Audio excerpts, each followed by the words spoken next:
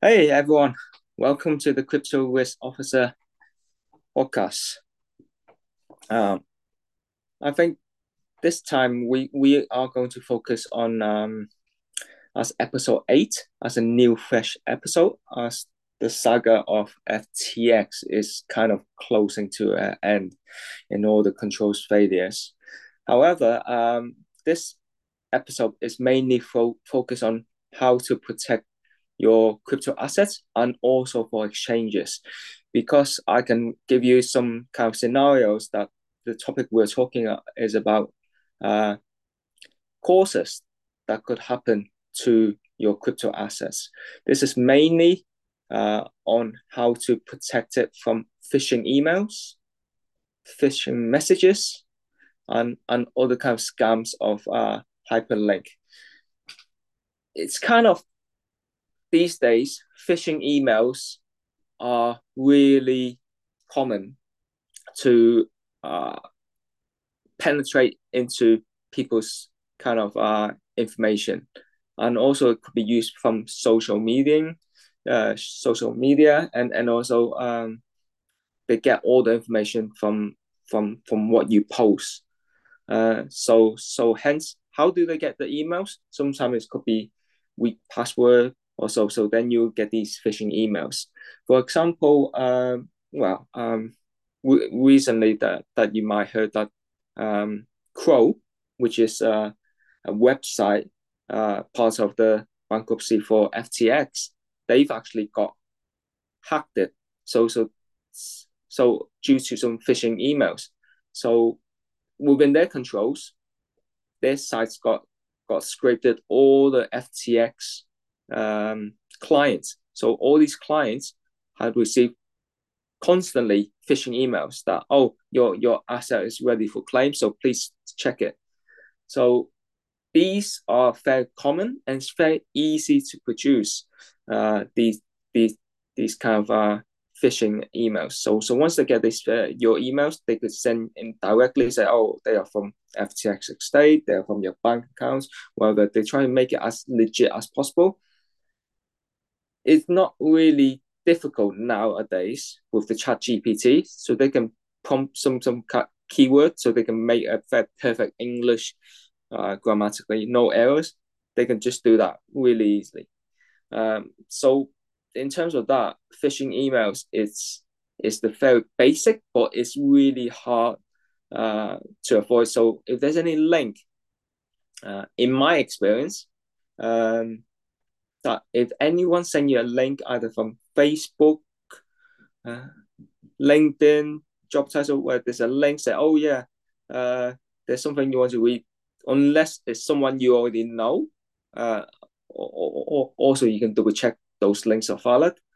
If it's just a normal link, if they say, oh, apply for this job in this link, then normally you go to the general website to check that job.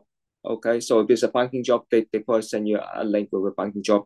But then instead of clicking that link, you will just go for the global link and just check it that way. Um, so I guess this is one comment on scanning and other kind of items that Cliff's going to share as well. So let's focus on the common scamming for phishing emails and how do we protect them. I pass it over to Cliff. Thank you, Robbie. Um, when we are talking about other than the phishing emails as mentioned by Robbie, what we mentioned some phishing messages may be coming from other channels because usually when we are investing in crypto assets, some common channels we use maybe, for example, the Twitter, now called the X, right? And also the Discord channels and also the Telegram channels. And these three channels are the most, I think, commonly used in the crypto space.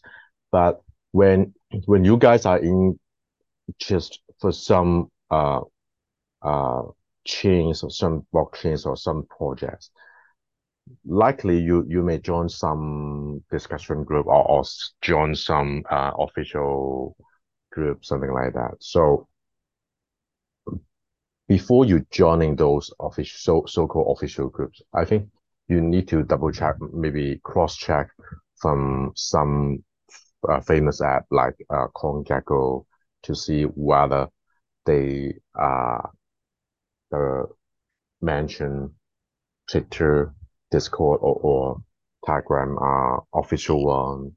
And also, I think one of the important golden rules for joining this channel is that uh, whenever there are someone you don't know, or even you know them, DM you, that means send direct message to you.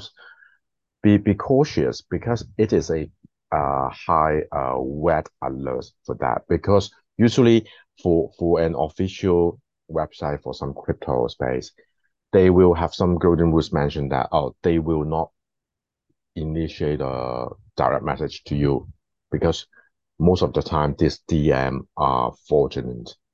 I share one example that I experienced myself some time ago because when I am using the Discord channels and I have raised some questions maybe in the official uh, channel general request in the public channel inside, then I immediately receive some DM from some from some person in that channel that I know that asking me, oh, any help for me? We are for this customer service for this so-called channel that anything I can help, you may give us the wallet address, something like that.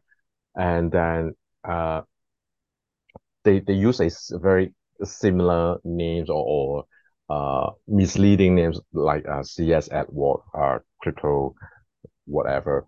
So they try to pretend to be helping you and then ask you more questions so that you may you may be sometimes negligently giving some confidential information, maybe your seed phrase, for example, or something others important. So I think we should be cautious on receiving these kind of phishing messages from whatever channels that I mentioned previously. And beware that when there are some you want to raise a self-service ticket, usually these Discord channels, they themselves have a ticketing service that you raise a ticket, then an official one will reply you instead of someone directly DM you. So another example is that when you're using Telegram, uh, you join some group, maybe there are some fraudster scammers in that group already. So whenever you mention something in the public group, they will notice what you're mentioning that, and someone may directly suddenly DM you asking anything to help you, something like that. Seems to be very helpful. I think it's a very important thing to remember. And also, as mentioned by uh, Robbie, for some hyperlink that sense, usually this kind of phishing messages, other than they ask you to help you, something like that, they usually will have some link as well. So that once you click it, it will be ask you to input something, or the link may itself have some problems that maybe I'm not sure, maybe virus, something like that.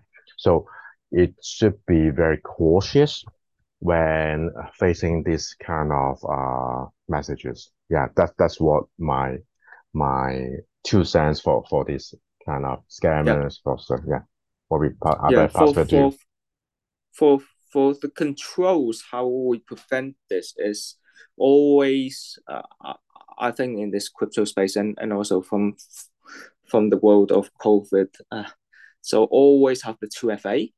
Having a 2FA is a strong protection. Uh, it will reduce the attacks of account takeover. But however, if you spotted any accounts currently that you have a 2FA to your SMS mobile, please take that off.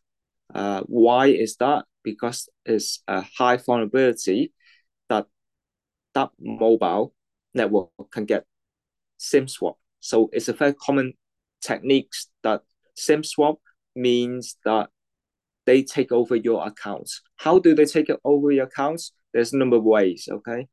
One way is they work with an inside partner within the company of the call center.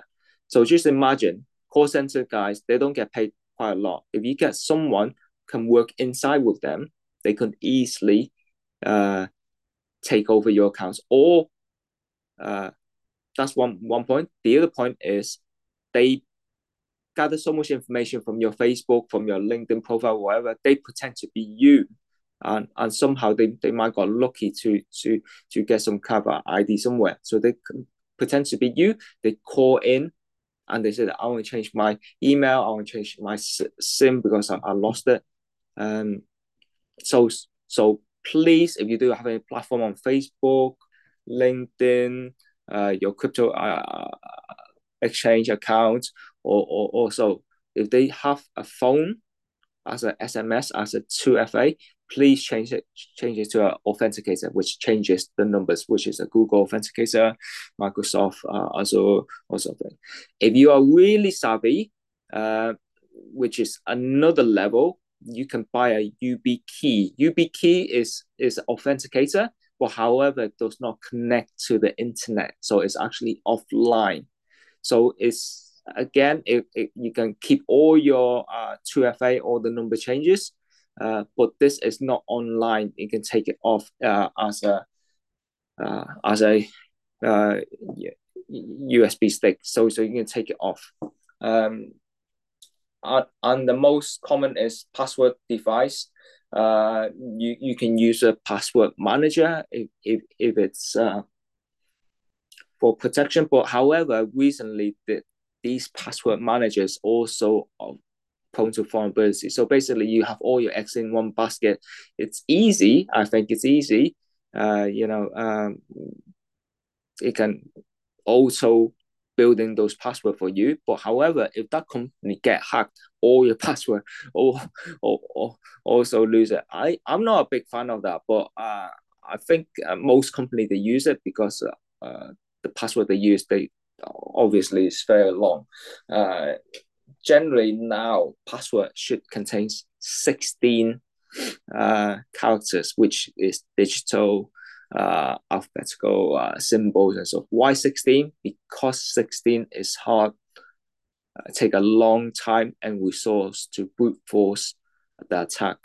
What I meant by brute force is basically hackers can compute a Python script, and literally if you have 4-digit password, so they can just run that script, trial and error. So 4 password, 4 numbers like 1, 2, 3, 4, 4, 3, 4. So they can do all those combinations.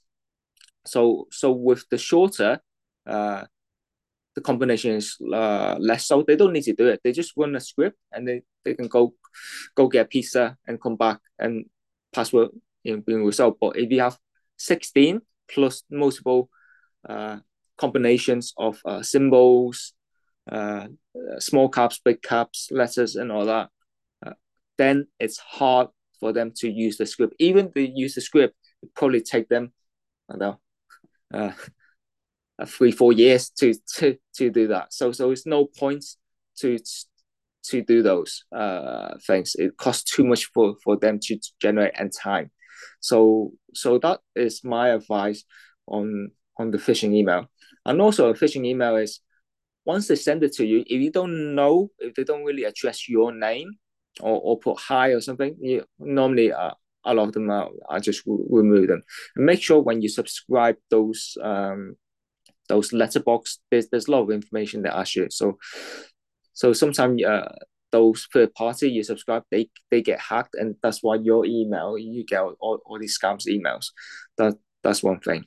And sometimes you hover against the email, So the email should be google.com.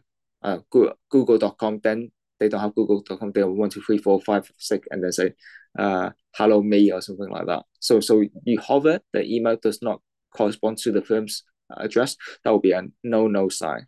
So let me pause it out here. I think these are all the general advice I will advise that people, for internal staff, they need to be aware of, and also external, which is clients also or individual, they need to be aware of, because cyber security from an operational risk framework, year on year, is the number one concern.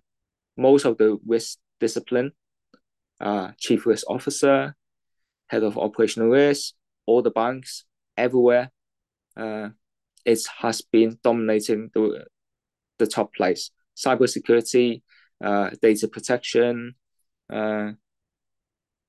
all these are cloud security risk. Everything, infrastructure, everything is related to tech is a very important that we need to secure and control. And this will only go as high each year, and millions of dollars is being lost due to weak controls and lack of critical assets gets protected as well. So let me pass over to Cliff about the next topic. We want to talk about rug pull. Hey, Cliff. Okay, thank you, Robbie. Yeah, when we talk about in the crypto space called rug pull, that means that usually when there are some new tokens or some new projects or whatever, NFT, whatever, some crypto tokens, they have a very fantastic concept, and maybe before the token is listed, they may say, oh, there are some pre so-called something like IPO, something that private placement or something, that maybe some website they make it. It is a kind of way to attract some P investment before they publicly listed, and so that you will invest some money on that, and then of course they will market it itself, oh, very attractive, and they may expect it after they listed, they have some prices expectation target, maybe they employed some key opinion leaders, KOL in the net, or we can hiring some marketing teams to promote the projects or promote the coins, so that once you invested, and then many ones have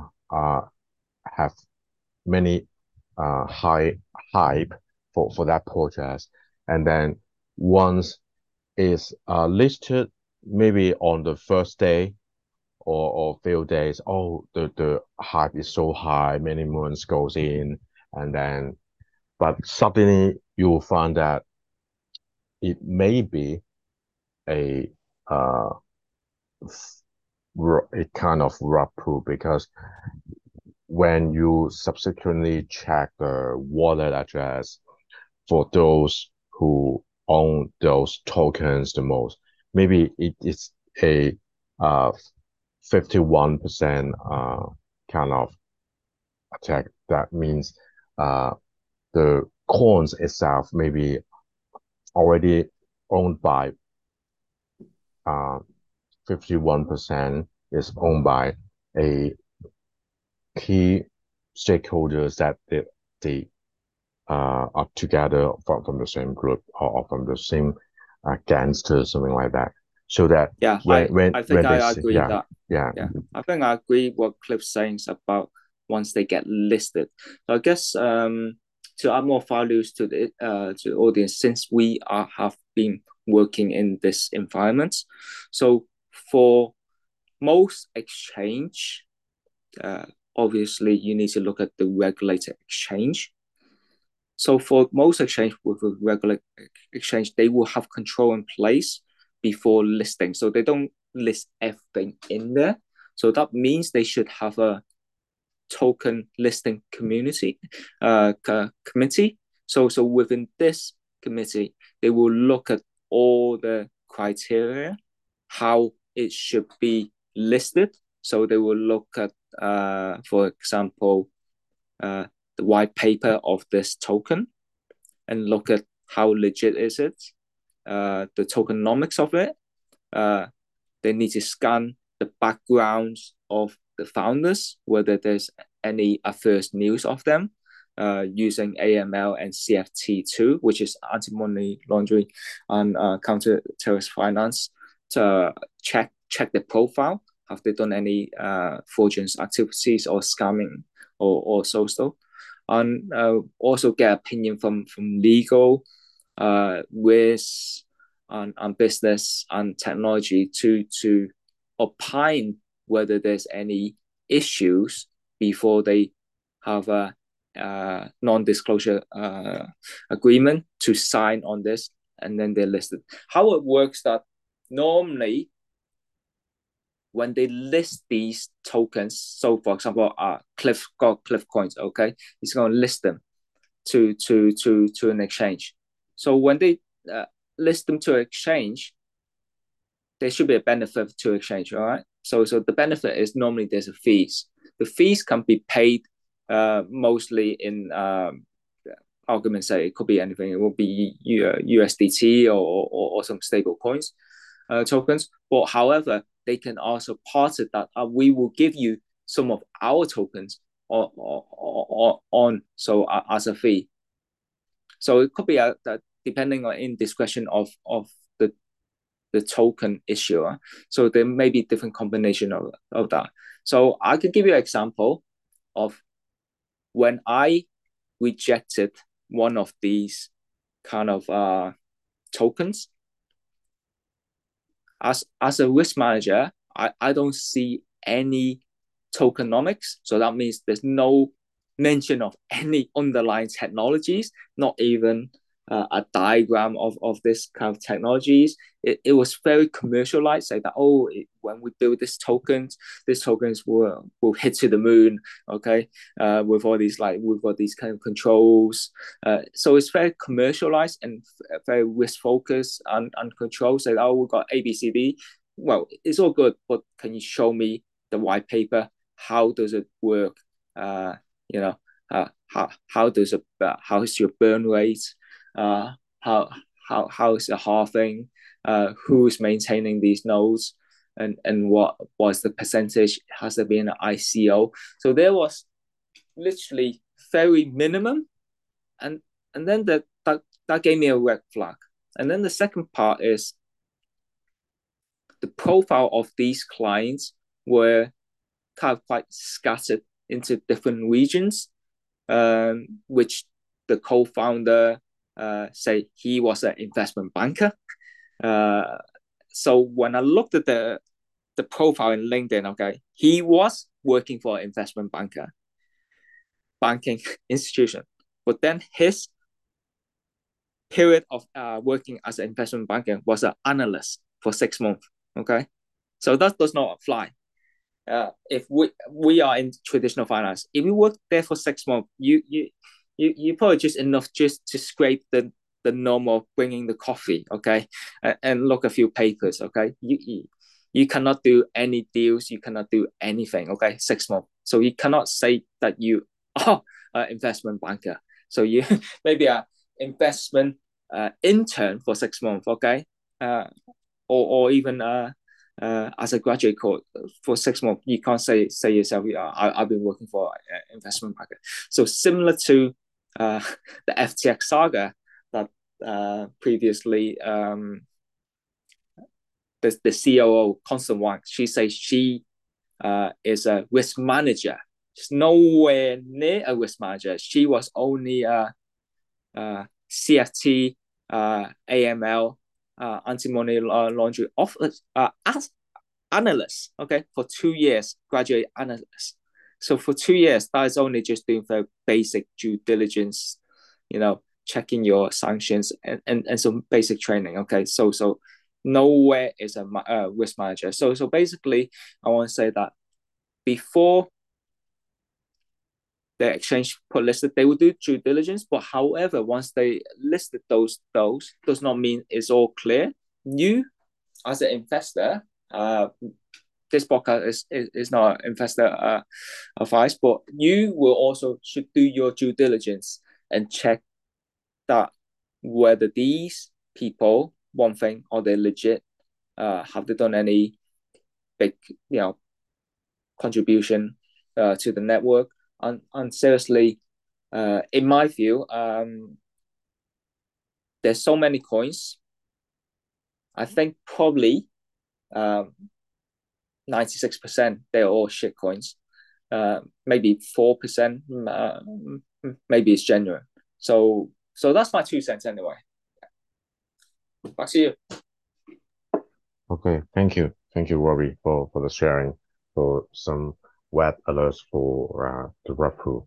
And I think for this episode, we talk about the fraudsters, scammers, and all the Rapu, and I would like to highlight some what we call do's and don'ts, and so that we to minimize this kind of loss of our crypto assets to the fraudster scammers, or lost access to this kind of rug pull. Because some of the time, even you try to, for example, study a lot on the tokenomics, or to do what we call DYOR, do your own research before investing.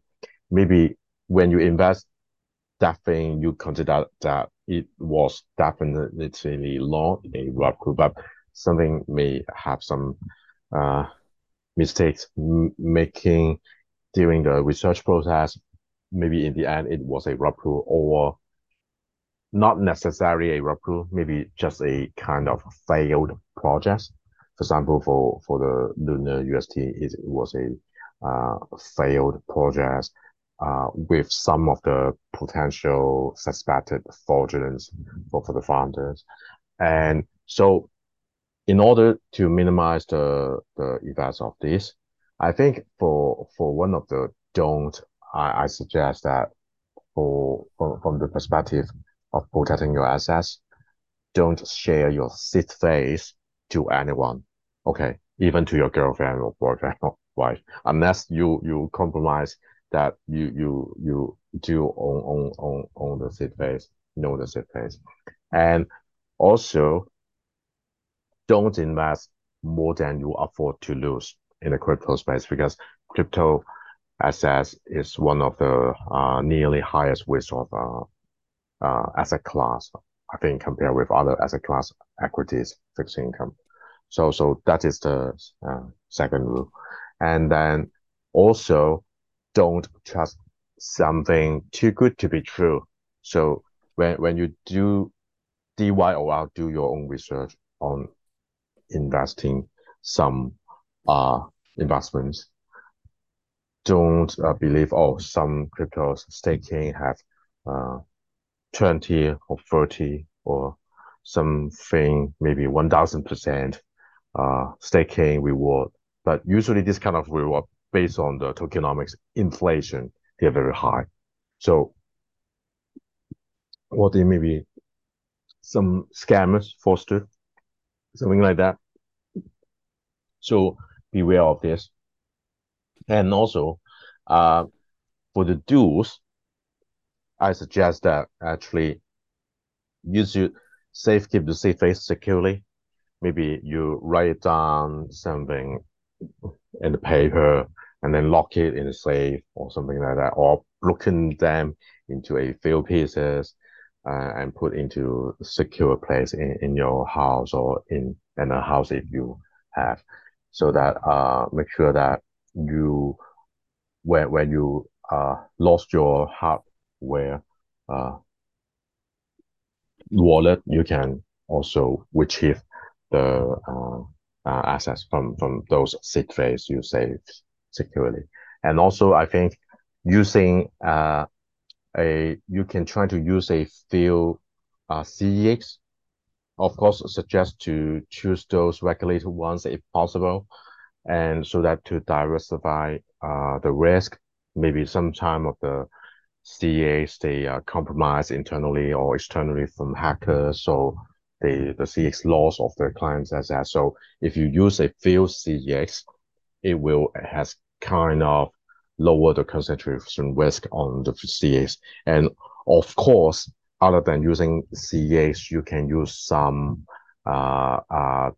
DEX as well. But of course, using DEX is that you will usually have a cold wallet or hot wallet to store those assets on chain.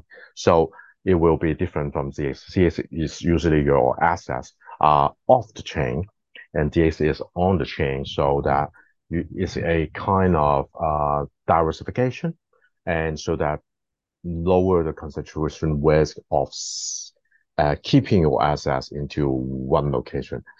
And also, lastly, for investment perspective, I think similar to the traditional finance for equities, fixed income, or investing in some mutual funds, you should always diversify your portfolio to avoid concentration risk.